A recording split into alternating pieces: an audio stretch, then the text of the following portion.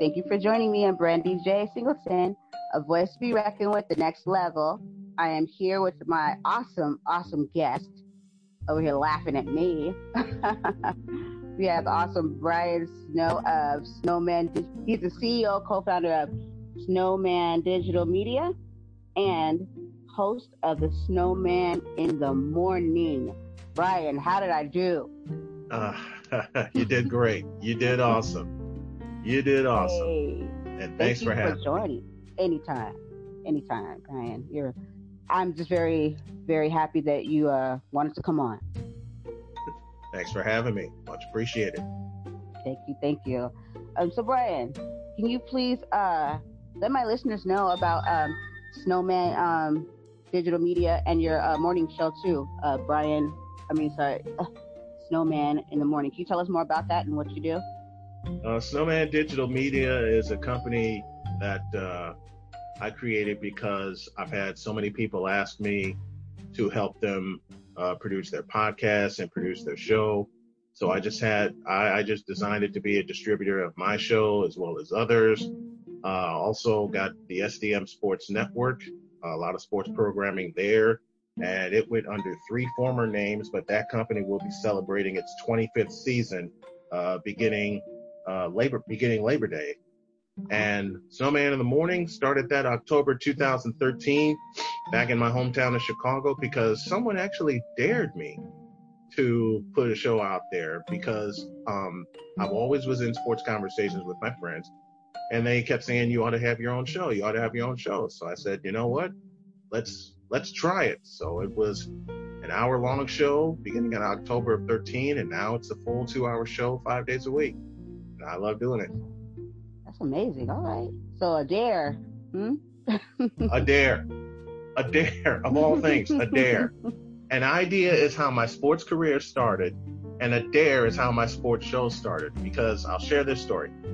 My sports broadcasting career began December of 1995 off of an idea because I was at Chicago State University and my friend Kevin had checked out a camera from the speech and theater department. And I asked him if he can attach a microphone to that. And he said, yeah, what do you have in mind? So with permission to use said microphone and said camera, walked over to the gym, and Chicago State was playing Northern Illinois that night. And we got permission to go up on the track, which was upstairs, set up our camera, set up our microphone, and with only 1 page of notes, that was my first play-by-play call 25 years ago. Wow. So I take it you wouldn't have done anything different. No. As long as I got one of these or one of these, I'm good. Right. So I take it you leave the house with one of those, huh? Right? When I'm on assignment, I do. Otherwise, they stay here. I can imagine you just busting one out. You're like, I'm ready. Just bust one out of your pocket. Well, when I carry my phone with me, it has a recorder on it just in case someone wants to record an interview. So I always have that ready. Yeah. So hey, you stay ready. You don't got to get ready. You have to stay ready. Mm-hmm. You have to stay ready. You never know. Exactly. That's why I'm a hot mess all the time, because I'm maybe a hot mess, but it's only because I'll stay ready. I just need to get a little bit more organized. Same here. Oh man, that's awesome. So, Brian, as far as what you're doing now, is this what you had in mind? You know, as far as career-wise, this is the area that you chose to go into with media and everything? Yeah. Okay. I want, my first major in college was computer science. And then I got into the major and realized I hated it. So by 1993, I was changing majors and I kept asking myself, what do I want to do? What do I want to do? And I kept hearing old Bulls games in my ear that I would tape, and I'd use a ton of old audio tapes. And my dad caught on to what I wanted to do. I just didn't know it, but my dad caught on before I did. So he would sneak me this big brick of audio tapes so I wouldn't bug my mother for it. But yeah, this is what I wanted. This is what I wanted to pursue most of my life. Like I said, I didn't know it for a long time, but when I changed majors, in 1992, 92, 93 year, I knew I was onto something. Awesome. What struggles have you endured since on your journey? Getting sponsors, getting people to believe that the digital age is the internet. It's the way to go in the 21st century. Getting people to support my venture, and just getting a lot of people to believe in what I'm doing, because there's so many people set in their ways. A lot of folks listen to radio, and I keep telling them, look, I can tell you from a couple of reliable sources, radio's dying. Radio is on the way. Radio's been on the way out, and it's been that way since 2000. Yeah. And people don't want to believe it. I had a conversation with a friend of mine, and he said, how can you tell radio is dying or dead? I said, look at the four major sports. Look at the four major leagues: NFL, NHL, NBA, Major League Baseball. What do they all have in common? They all have ways for you to listen via the internet, in case you can't get to a radio dial, in case you want to listen to an out-of-market team. All that's in place now. Yep. It just took the rest of us to follow suit. And I've been doing it over the internet since 1995. People still haven't caught up yet, huh? No, people set their ways, people like you said. The president of the Sportscasters Talent Agency of America, he and I had a heart-to-heart conversation last year. And I said, I don't think I'll ever be on the radio because I don't have a degree in journalism, even though I've self-taught myself how to do this. I don't have the quote-unquote experience. And he said, are you kidding? You've been ahead of the game for a long time. Just got to find the right client to help you prove it. Awesome. I said, what? He said, yeah, you've been on the internet all this time. You've been so far ahead of the game. Really, the only professional team that has taken advantage of it is the Los Angeles Kings. They have shunned the radio, and they've done everything. They're doing everything over the internet now. Very true. I know there's but it's still like over the internet. There's a few radio, they call them radio blogs, what is it? I have a blog talk radio. Mm-hmm. And people seem to be, okay with it, but it's still accessed over online. So I don't know how much that plays. You know what I mean? They still address it as radio.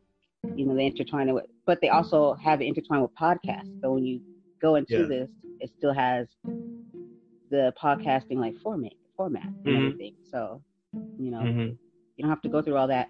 With the radio, you have to wait and go through all the, things you don't want to really go to. And what's going on now, like you said, is more accessible. Like people can get to what they want when they want, or come back to it later, or yeah, for sure. Accessibility is so important nowadays. So important to music, to radio, to sports. And the accessibility is what a lot of the major college sports teams and the professional sports teams have been working on. I didn't realize I was sitting on a gold mine for so many years until my friend at STAA pointed it out to me. A couple of friends since I've moved here pointed it out to me. And my wife pointed it out to me. You've been sitting on this for too long. Put it out there, and really, and really put it out there.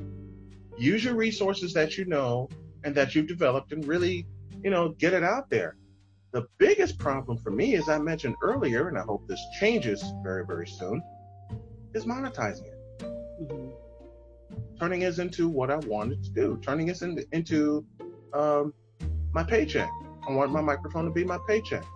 I feel you. I'm right there with you. I feel you. But the great thing about it is you enjoy what you do. So when it turns into that, it'll be just an added addition to what you already love to do. Because that rewards you get, yes, I did it. Yeah, absolutely. Sure. Okay. So what's the greatest so far? You talked about the struggle.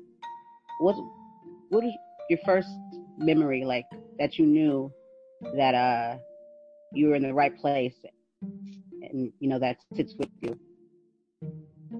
When I did my first game in 1995, I got such a rush, even though we got blown out of the building. We lost by 40 points. Chicago State did. And we were doing our post-game show, my friend Kevin and I, and there was a fellow that played at Northern Illinois named TJ Lux. And off the top of my head, I said he had 26 points and 14 rebounds. After we wrapped up, Kevin looked at me and he said, "Are you sure about those numbers?" I said, "No, but he had somewhere around there." We go downstairs and I meet the voice of Northern Illinois, Mr. Bill Baker, a very, very dear friend. And we pick up the stat sheet and look at TJ Lux. Wouldn't you know it, he had 26 points and 14 rebounds. I looked at Kevin and he looked at me and he goes, "No way you could have known that off the top of your head." I think after then, I knew I had created a monster and I had to follow it. I had to do more. I had to do more. As far as my sports talk show goes, I was living with my mother when I launched this. I was up in my room. I said, I'm going to attach my mixer. I'm going to have a handheld microphone. And we're going to see, I had a headset at the time. And we're going to see where this goes. Yeah, I got done with that. And I'm already planning my next show. It's like, okay, I want more. I want more now. Wow. So how did your mom, how did she feel? You said how your dad, how he contributed to you pushing you in the right direction. How was it with your mom when she realized what you loved? She thinks I'm kidding still. Oh no. In doing this. As it shows that you're not. And she's still kind of in denial. 7 years later, you would think some people, and we spoke about this before we came on the air, you would think some people would get the message that I'm very serious about this. Yeah. And it's like, nope, we don't think you could do it. I've been doing this for 7 years. I've been broadcasting for 25 years. Just because you haven't seen me on television yet or heard me on radio yet doesn't mean that I haven't been doing this. Correct. See, some people equate experience to being on the radio or being on television. I lived in Jasper, Indiana for a year. Been there, done that. I like the medium that I have now. Yeah, that's the thing I noticed too. It's you would think that your biggest supporters would be your family, but it's so the opposite. They're the most harsh ones. It's totally the opposite.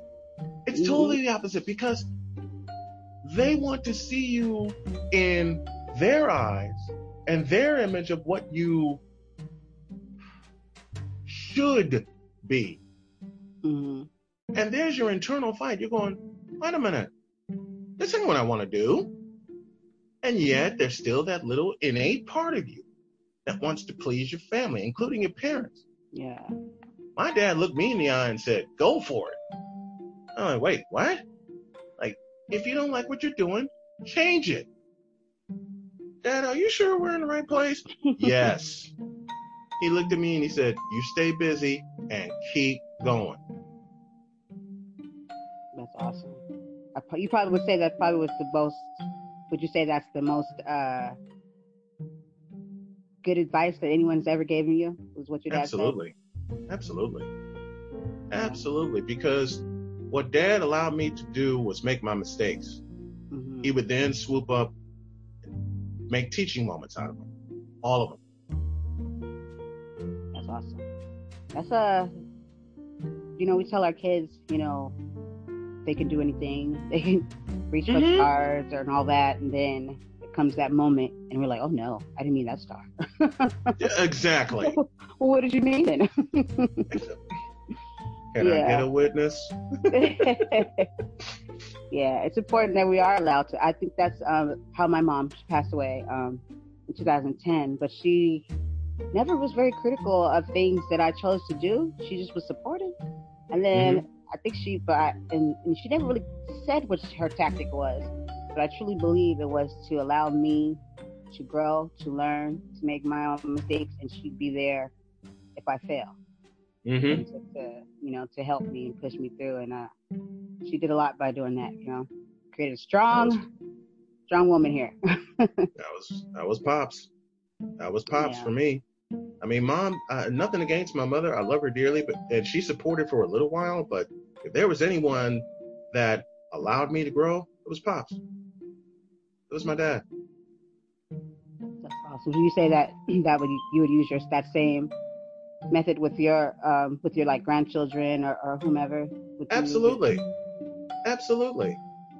Be whatever you want to be. Go for it. Period. Yeah. If you need any lessons from me, if you need some advice from me, I'm right here. Yeah.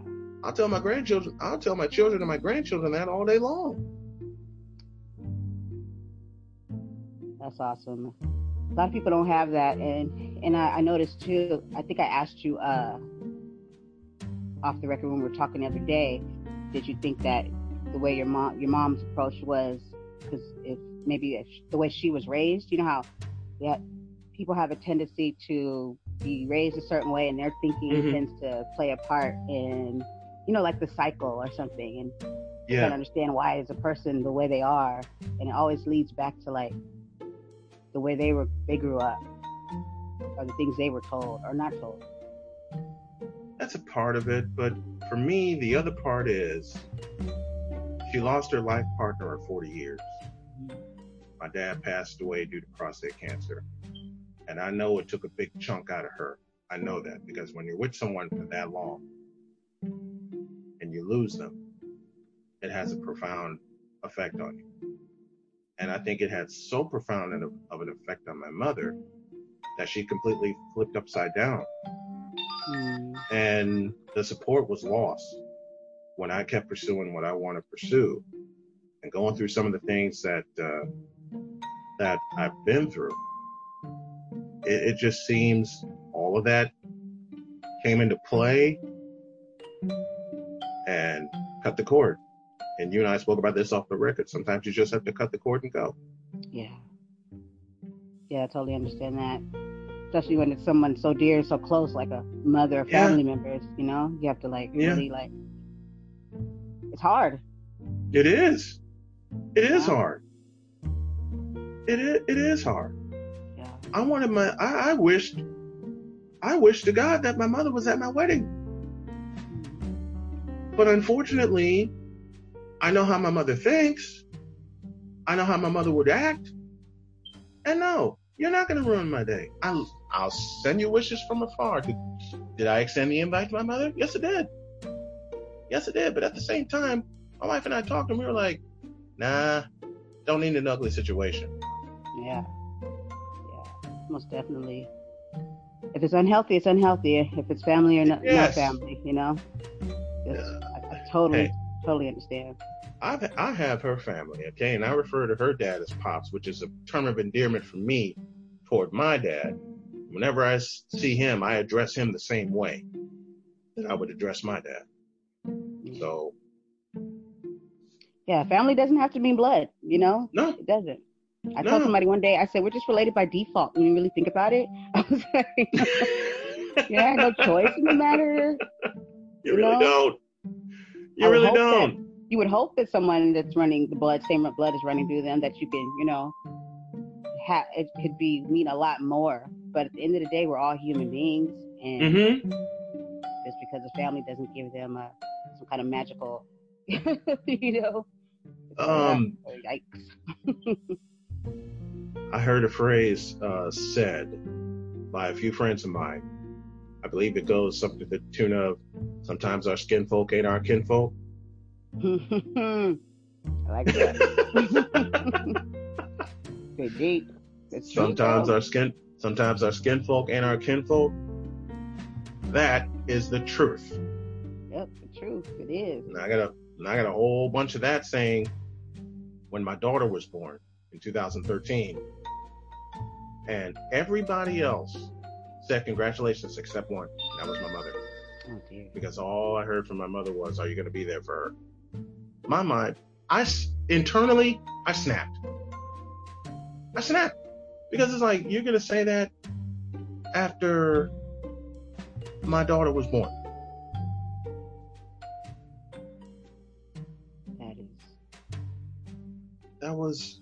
I can honestly say that was the last straw. because I don't want anyone else ruining my happiness. Yeah, for sure. That was that defining moment for you, and you're like, okay.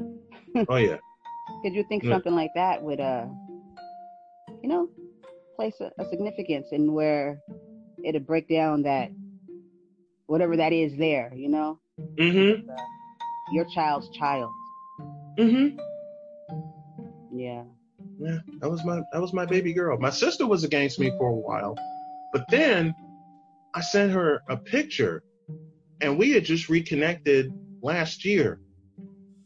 And my sister said, and I love her for this. My sister said, she said, I thought it was not your child until I saw that smile, until I saw those eyes. That's your child. I started crying. Well, I was right there, and I was crying because I finally reconnected with someone in my blood family that cared. Yeah. That cared. That, how one of my good friends put it, that gave a damn. Yeah. It's as simple as it gets. Yeah. She was willing to admit her wrong and apologize and say, hey. Yeah. Yeah. That's amazing. Yeah. We all make mistakes, and we can admit to them and not be too proud of them. But I always tell people it's not about that. It's about what you do with it. You know, like, are you gonna just stew in it, or are you gonna make it right? Yeah. And my sister and I have been, like I said, reunited since last year. And when everything gets together here, I invited her down here to North Carolina and said, you got to come visit. And she wants to come visit. That's awesome. Just like when the time comes, my wife and I are going to go visit her. And she is in Washington right now. She's in Washington State right now. So I got someone out in the Pacific Northwest. I got folks back in the Midwest and in Chicago and Indiana, and I got friends spread all over the country. But my sister, being in the state of Washington, I know that's going to be one of our stops. Yeah. Because I got to go see her and give her a big one. And I got to see my nephew. Yep. Got to do that, because as we know, we never know when and what, is going to happen. And we have to make sure that we are able to mend those bridges, if it's presented to us. Yep. Got to take them, because that's God saying, here's that chance, Yes indeed. Yeah, for sure. You have a very powerful story, and I like that you keep such a positive attitude through it all. You can tell you have a very strong and smart wife. Keep you grounded. Shouts out to wife. 2 years ago, I nearly gave up. And it was this month where I met her. And since that day, she has been my rock. She has been my everything. How did Barry White put it? My first, my last, my everything. Yeah, that's my Dr. K. That's my Jody. I tell you what, she's the most beautiful person inside and out that I've ever met.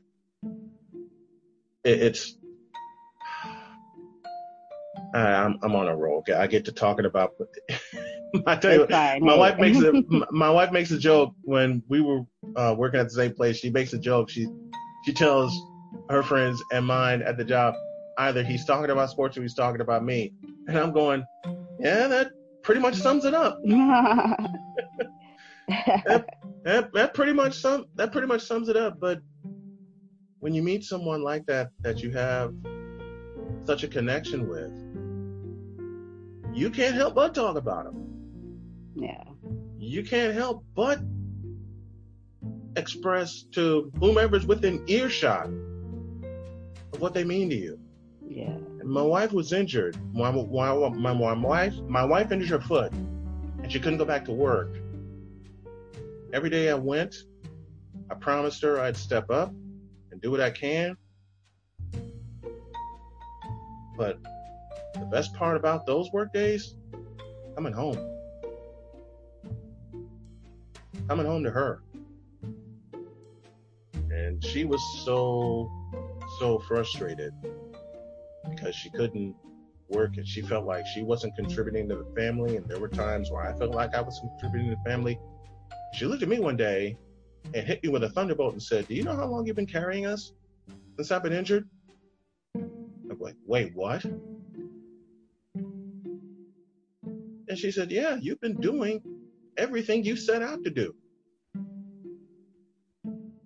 That hit me like a shot, because for many, many weeks, I thought, I'm not doing enough. Huh. Wrong. And wrong. My confidence was shot to hell because of relationships past. But when you get that confidence back from someone that's been in your corner the entire time, and she's been in my corner since I met her 2 years ago. Now, each and every day, I get more and more confident in what I'm doing, why I'm doing it, and I'm going to cry, so you have to forgive me. Hey, that's just welcome here. That's real. That's just what she means to me. I mean, this is the same woman who looked me in the eye and said, "I want you to chase your dreams as a sportscaster." And to a man to have that kind of vote from someone you love dearly,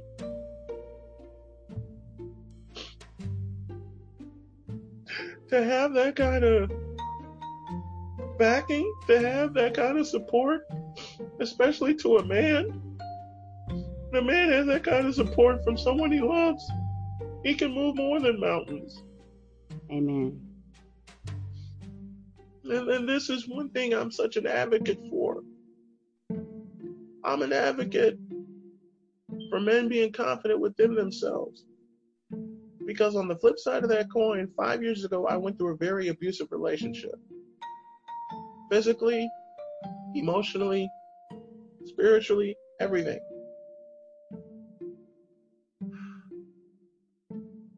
And to say that knocked me down until the day I met my wife is an understatement, because when men get abused, hardly anyone believes them. Yeah. I noticed that. And men get it. Men get abused in relationships, folks. Don't get it twisted. You're talking to someone who's been there. Men get abused, especially verbally and emotionally, which is what I got for the most part.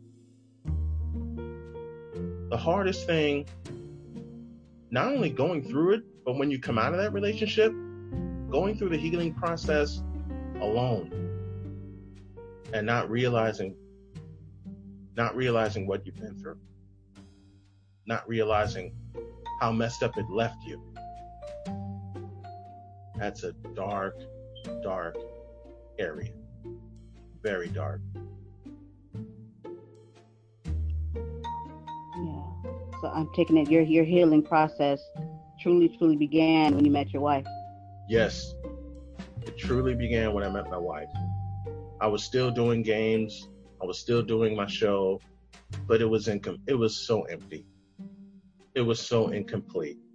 It took me from LaPorte, Indiana to Jasper, back to Michigan City, July 2018.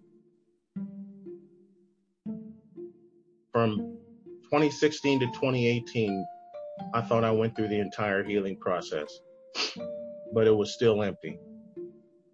The day I met my wife, I started feeling whole again. Awesome.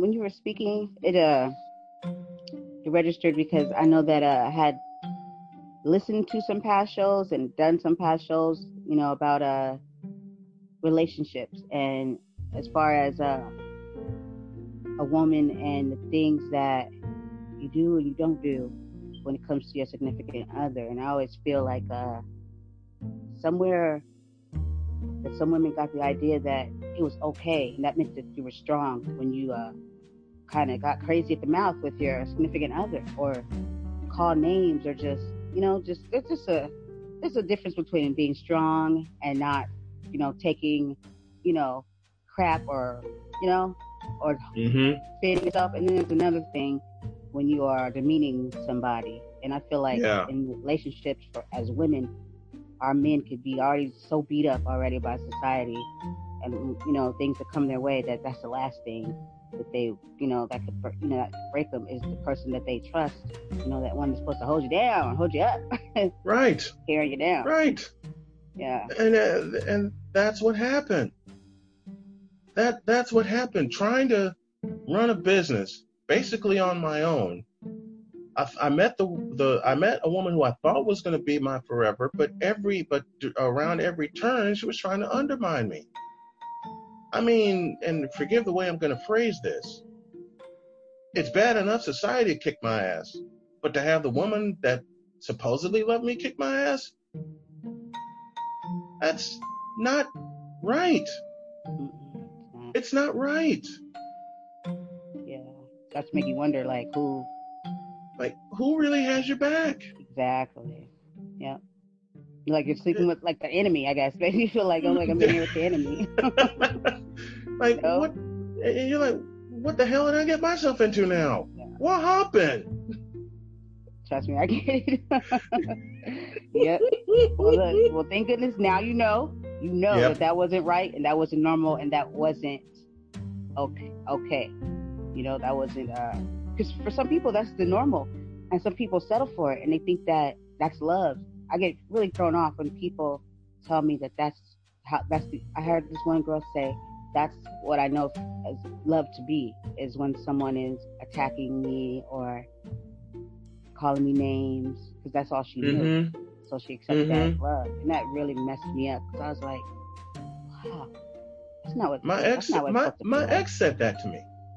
My ex said that to me because I know how I am. As angry as I can get, I don't want to yell, I don't want to scream unless I'm alone, and then I'll yell and scream my brains out and get my frustrations out. But when I'm around somebody, I don't want them to see that side of me, and that's a side of me I'm hoping never to see myself.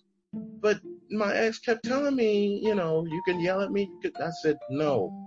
As mad as I could get at you, I would never take it out on you. I'm sorry if that's all you knew, but that's not me. That's not how I roll. And that kind of started me breaking away from her and getting her out of my life. Yeah. But when I met my lovely wife, it's like we said earlier, that's when the healing process really began.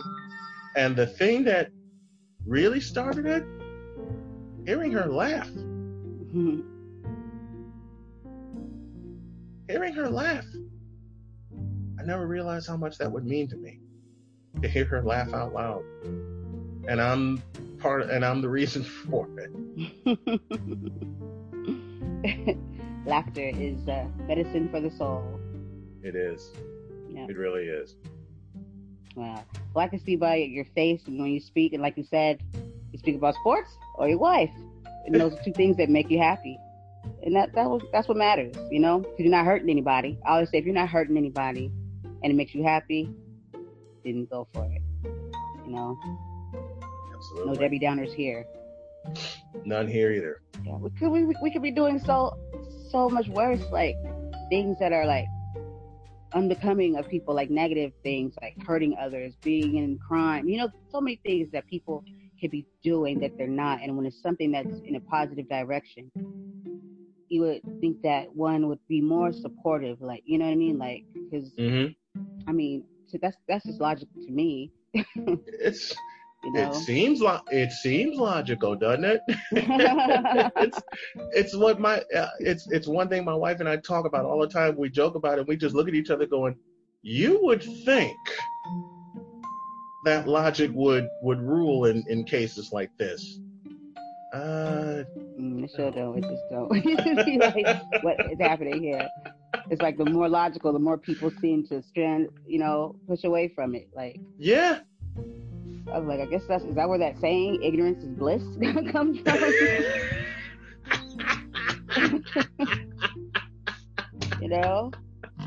I had a boss at my old job, and she would walk around all day, after she'd get done talking to a lot of us, and she'd go like this with her hand. She'd be like, I don't get it. I don't understand.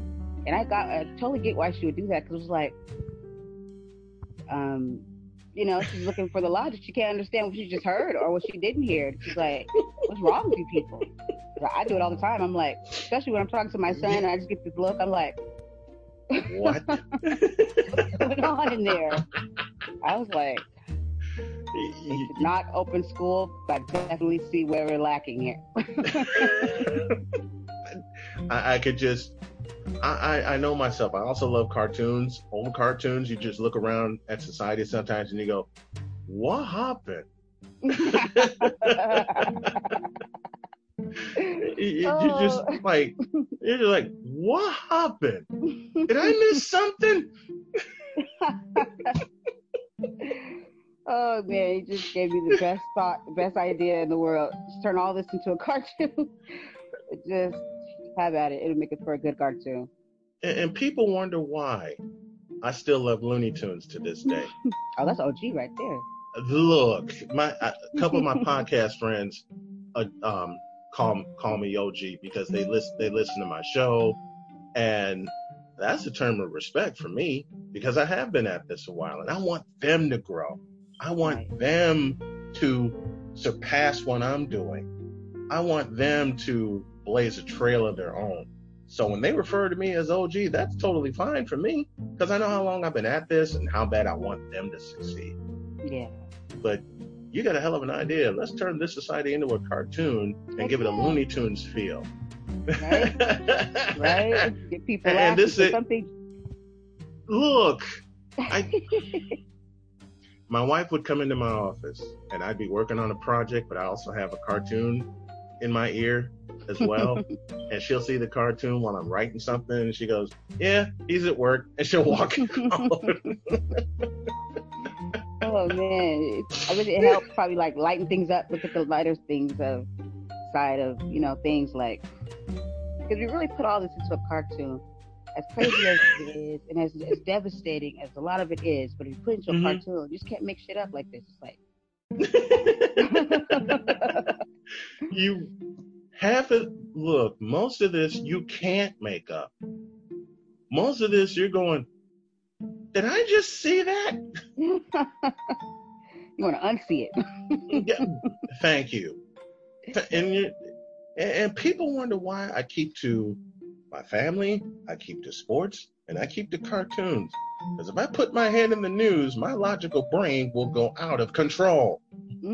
Trust me, it will. I had a little taste of it. I had to reel it back in. I'm going to tell you a little story, right? I had to back.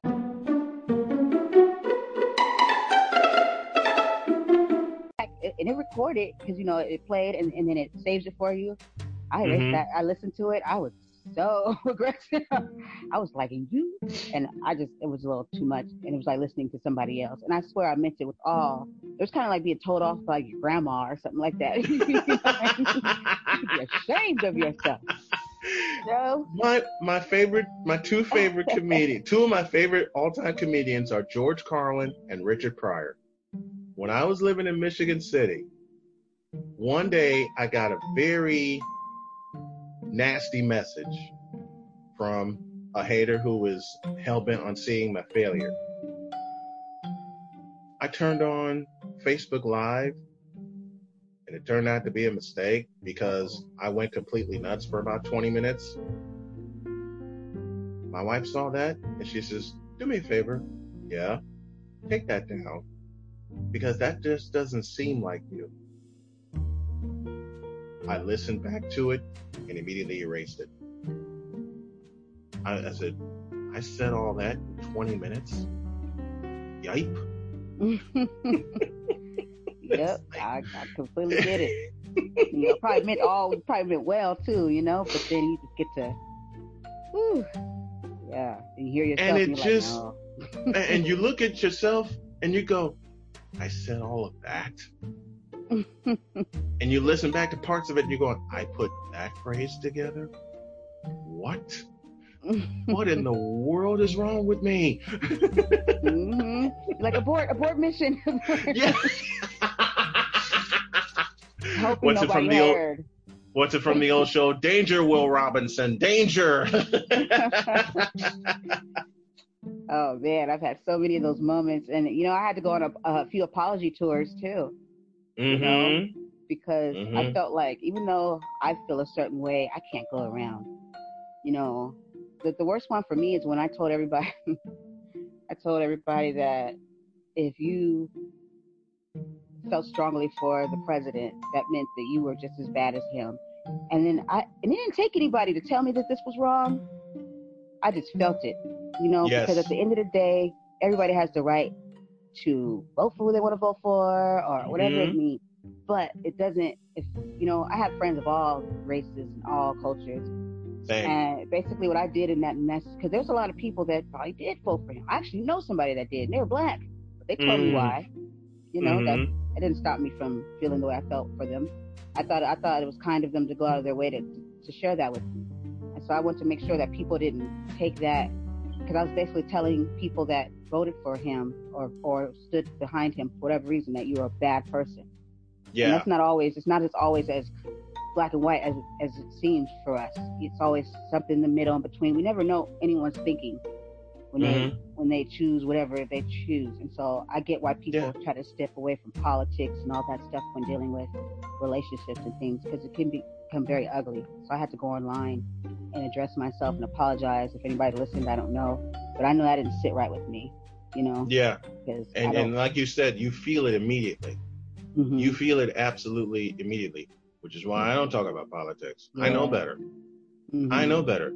I also, and I said this to a friend of mine who is black, and I got the side eye. When I said, I do not subscribe to black monolithic thought. And they go, what? I said, let me put it in George Carlin's language. I got this real moron thing I do. It's called thinking. The side eye that I got should have been a curveball from hell. I said, I'm sorry, I got my own brain. That's how you should feel. You should think, do your own research. Yeah. Do your own research and become your own person. Yep. I hear that a lot, and I get that a lot too, like with black, how do you want to call African American, Black Americans, people identify differently. But I seem to see that's a big thing. It's like we all must think that, you know what I mean? It's like we all monolithic thought. Yeah. And if you don't, then something's wrong with you. Bullseye. Bullseye. But give you a perfect example. My mom asked me one day who my favorite sportscasters were. And I rattled off a list of names: Jim Durham, Wayne Larrabee, John Rooney, Jack Buck, a couple of others. And my mother looked at me and she says, what about Greg Gumbel? Mom? The problem with that is he doesn't do play-by-play as much as the others do. And the names that I gave to you also did it on the radio, where they are very descriptive. Not once did I say they can't do it, because, Gus Johnson did it for the Knicks. Gus Johnson did it for the Knicks. He did radio for the Knicks for 2 years. But again, it's that side eye. When you're not of monolithic thought, when you're not thinking the same way and not thinking the same thing as other black people are, because I still get it to this day. People hear me on the air and then they see me. You already know the expression I get. Yeah. They're like, well, that's not what I expected. Yeah, like I said, you already know the expression I get. Yeah. And still get to this day, 25 years in. And I had someone challenge me. They said, are you going to interview a black broadcaster? I said, I interviewed plenty of them. One of which was a voice of the Super Bowl for 12 years, Mr. Paul Olden. He was the first voice of the Tampa Bay Devil Rays. Look him up. Yeah. I don't have to tell you how that conversation ended. Yeah.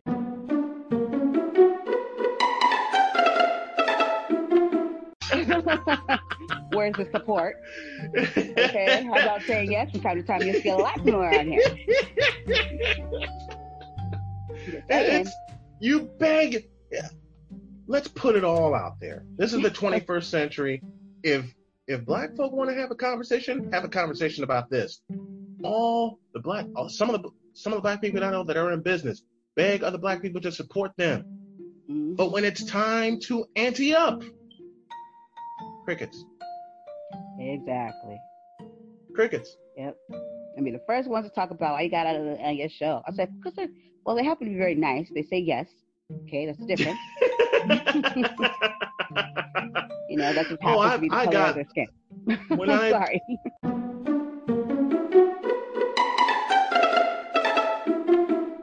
One of my best friends, Gary Ryman, the voice of Northern Iowa, I had him on my show, and I had only planned to have him on for a 10-minute segment. Yeah, we talked a half hour.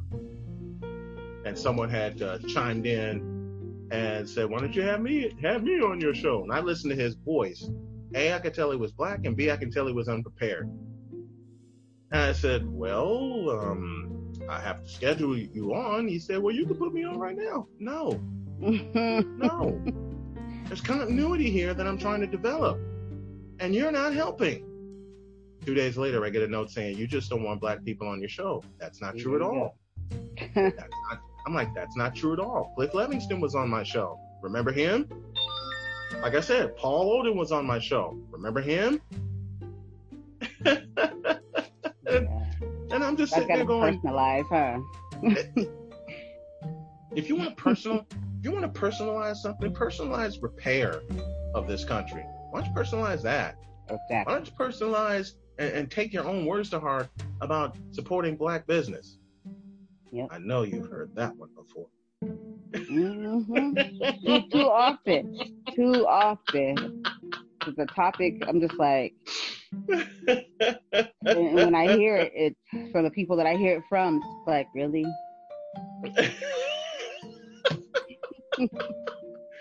All I want to hear, I just roll with that. I just want to hear some sponsors say, I'll support you. And I know I'll get that. Mm-hmm. And you and I have connected on this level, and I know you've been there. My co-host, Cole Johnson, he and I talked about this.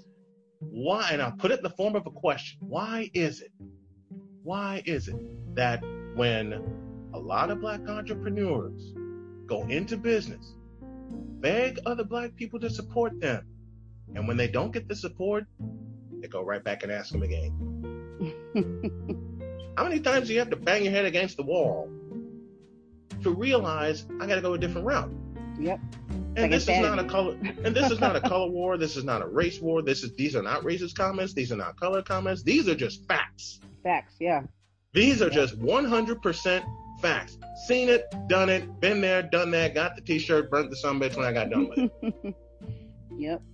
These are just 100% pure, unadulterated facts, folks. Yeah. So they're not willing to go any further. Like you said, they keep going back. And it's like, if this isn't working, then, I mean, that's why history keeps repeating itself. It's like, well, this isn't working. Let's try something different. Exactly. Insanity. It's the logic part of the conversation we had. Yep. It's the hand against the head going, why didn't this work? Why are you trying this again? For the umpteenth time. And while you're asking that, you're still doing it. You're like, yeah. You're still. I've had so many of my friends that I grew up with hear my show, and they pay me so many compliments. They're going, I wish I'd have listened to you and not fooled around when it came to school. I said, the biggest reason I didn't fool around when it came to school, one, I wanted to learn, and two, I didn't want my parents' foot in my ass. Two logical reasons. That's about as simple as it gets. Yep. I don't want to bring home and ever have my dad kicking my ass. No. Right. Unacceptable. Like, how do I stop getting my ass? Well, maybe you should do what you're supposed to do. Why don't you comply with what your parents said? And my parents made it very simple. We're sending you to school to learn. Period. It's not such a bad idea. And my mother gave me the greatest question, one of the greatest questions. What are you going to do 20 plus years from now when you want to do something and you don't have the skills to do it because you didn't learn?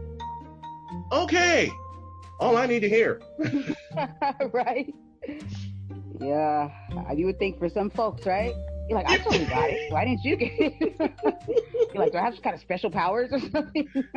Like, I actually gave a damn about what I wanted. Yep. And it took me some years and meeting my wife to get that confidence back again. Don't get me wrong. But hey, I figured it out. I got some help. And I needed some help. But at the same time, you would think some Black people would get it. See, look at my face. Let me put an important word. Let me put an important word in that sentence. You would think some prominent Black people would get it. Like way over the head, right out. Goes right over him. And here's what my favorite basketball player of all time is Michael Jordan. Okay? If you only knew how many times I've heard Black people criticize him about his wardrobe, his shoes, and quote unquote not giving back to the Black community, I learned early on why. And it's pretty simple. Given we're in the 21st century, you try and give, and I hope this changes. But for now, my statement remains. You try and get back to a Black community, it'll get ruined. And I hate to say that. I hate to think that way, but I've seen it. And I understand. I'll get back to the community where I am because I know they'll accept it.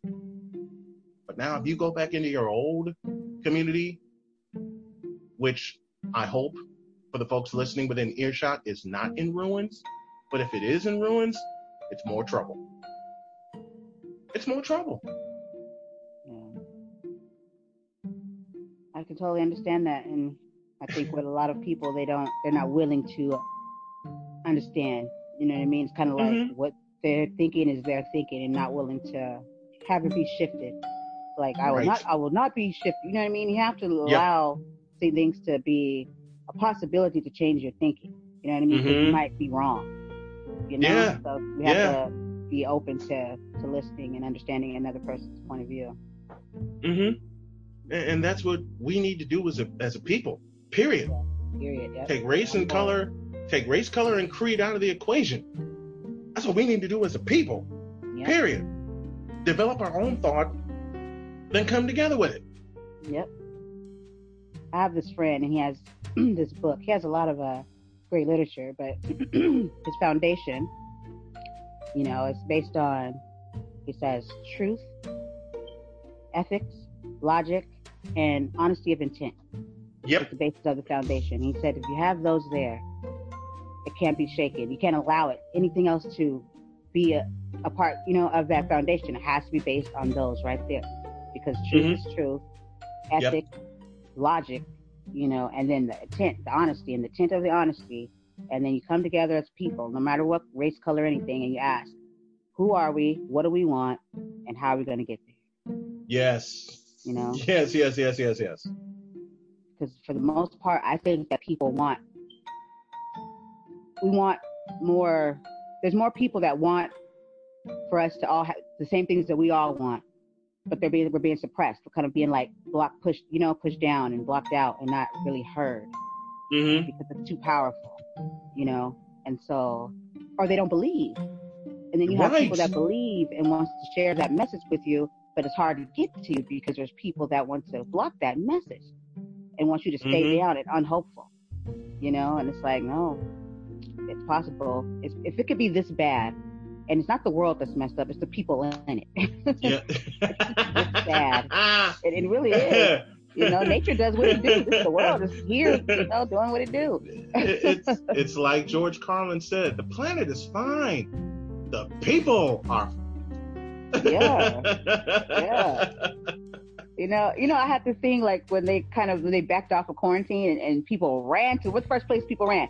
To the beach. If there was a beach, the water that was there, I said, damn. I said, I bet you the wildlife out, the marine life was like, what is that? You hear that? What is that? Oh, damn humans. It's an earthquake. Right.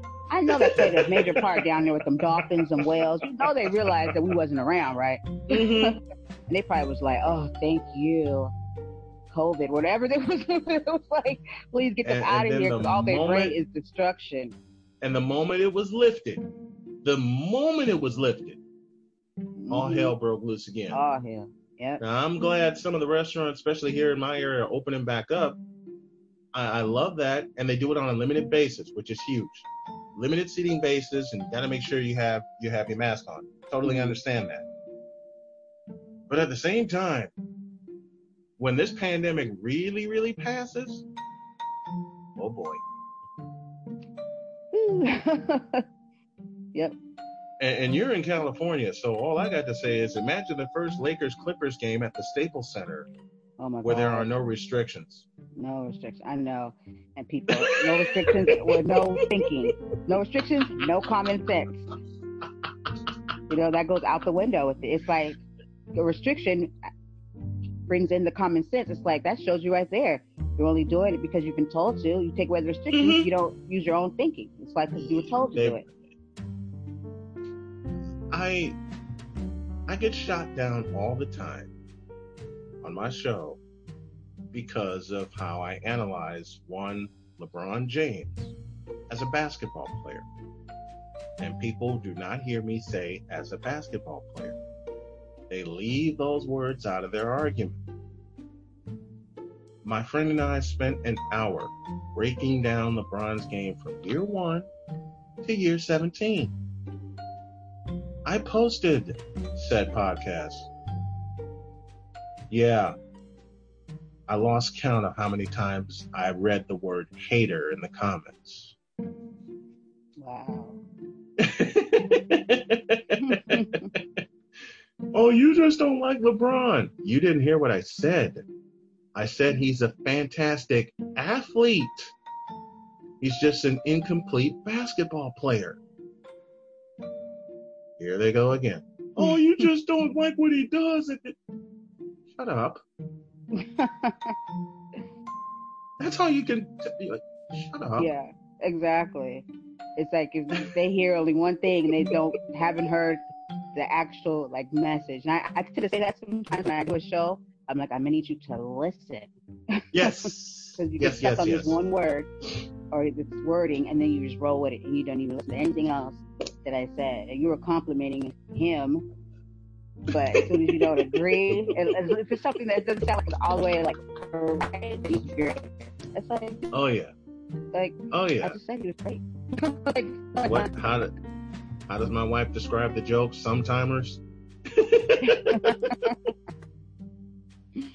Oh my goodness. It's like, I'm picturing in my head still having these conversations. Like, you're on your show, but you're also right now and you're like into the camera.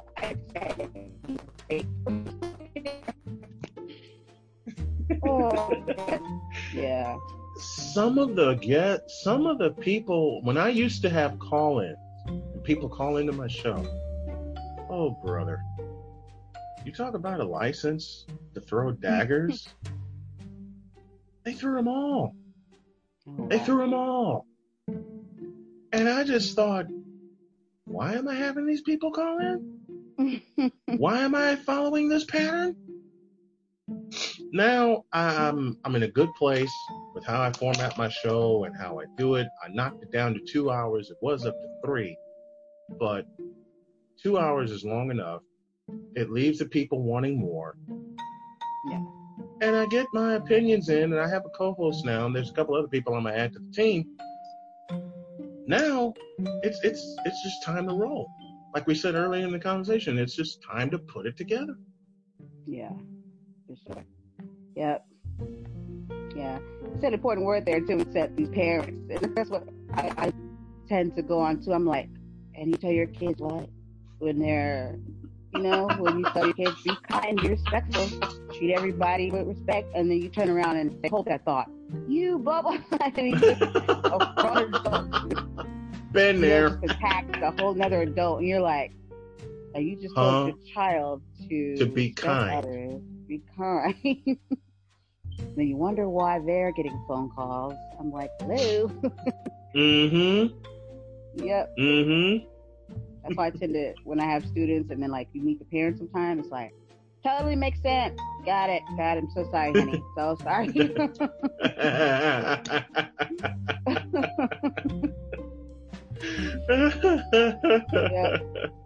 Like, what you had? You didn't even have a chance. I'm sorry. You really didn't. You really. You just put your arm around their shoulder and go, I get it. I understand. You give them a consoling hug and walk off. Yeah. I even look at the world, Brian. To me, I look at the world and how we're acting. And it's like we have, for the most part, even if they're not ours, we still have youth and children in this world. And it's like, what do we want for them? Like, can we really sit back and say, I want you to be evil and be screwed up and, walk on people's hard-earning backs, keep them down and oppressed? They're like, do you say that to a kid? Like, you wonder if they do. Yeah. You wonder if they do say that.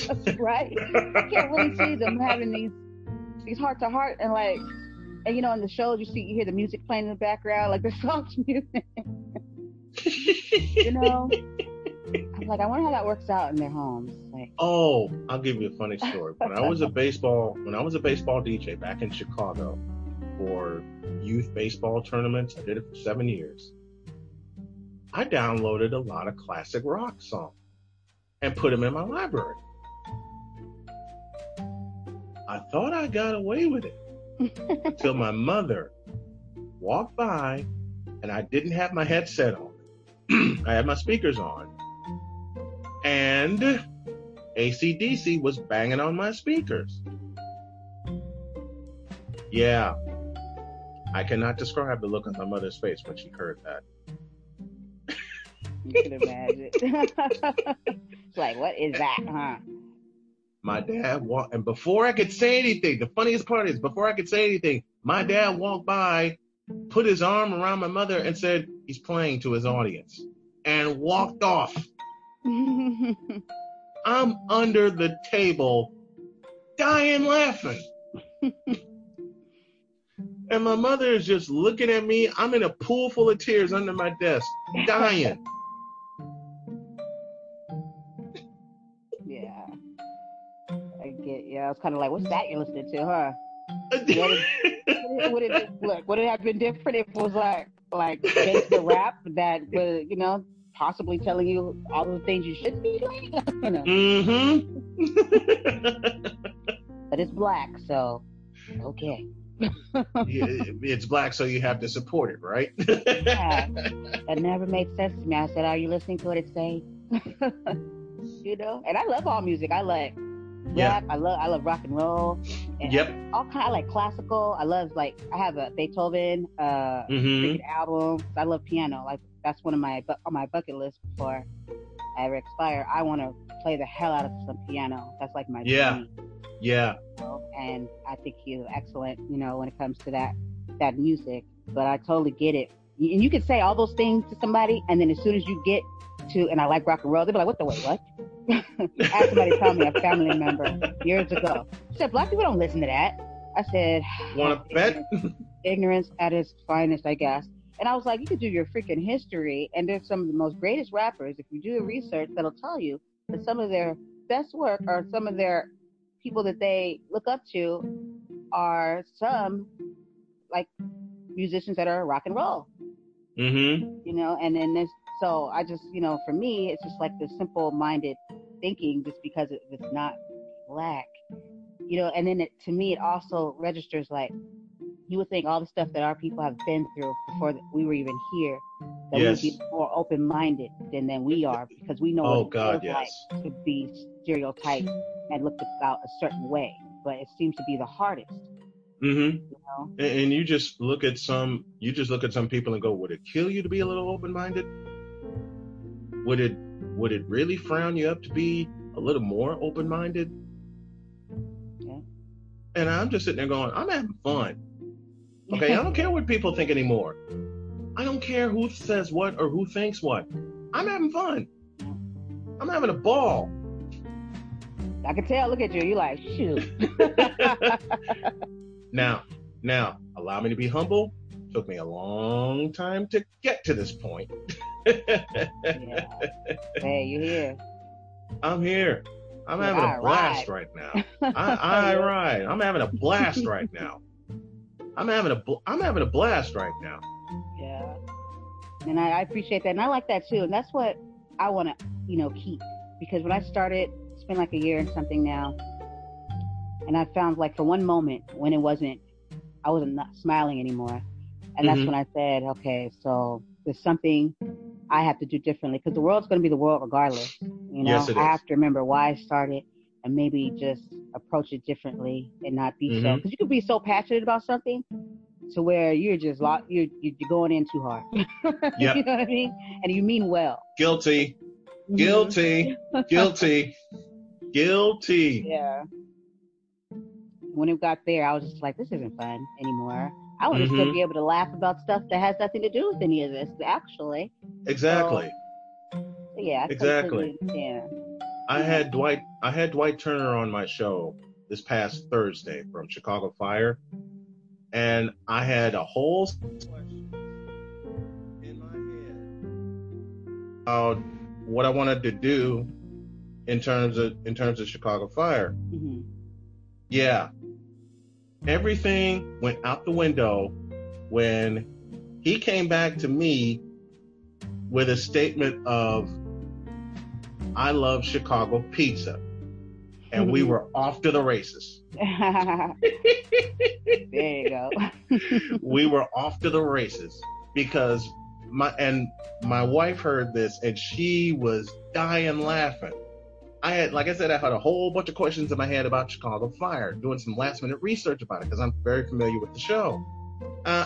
No research necessary. All we talked about was food for 15 minutes. Good. That's good. Hey, that's where the conversation went, That's where it went. Yep. Like, hey, you thought you were supposed to, you thought you were on your way to one thing, but it ended up where it was. It's kind of like that's where that it was genuine. And yep. And I invited him back. He wants to come back. A couple of other folks I've had on the show want to come back, and I want to thank you for having me on your show, and Steve Joyner for helping to produce my show. And Steve, I know I'm gonna have you on my show soon. A couple other things have got to get moved around, but man, for sure. I'm patient. This was one of the best. I had a great time. This is one of the best. This is one of the best that I've had in a long time. I love it. I love it. I had a feeling. I said something's gonna be different. I had this feeling in me, and every time somebody texts me, I said, "Look, I have to do the show." I said, "It's gonna be big." I said, "Somebody need you to leave me alone." But so I really had nothing. Like I had my notes, but my notes really didn't say anything.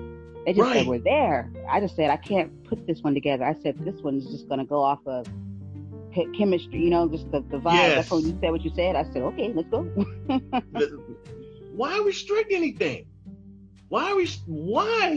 Yeah. That's hey, after 47 years on this earth, if I can't talk about what the hell I've been through, then I'm restricting myself, and I refuse to do that now. Amen to that. Amen. Thank you so much. I had to this is like the highlight of my day, and I really appreciate you being such a good sport.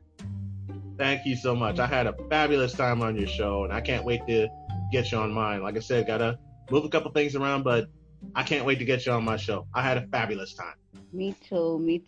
And Brian Snow, would you mind letting our listeners know where they can find anything Brian Snow if they want to follow you?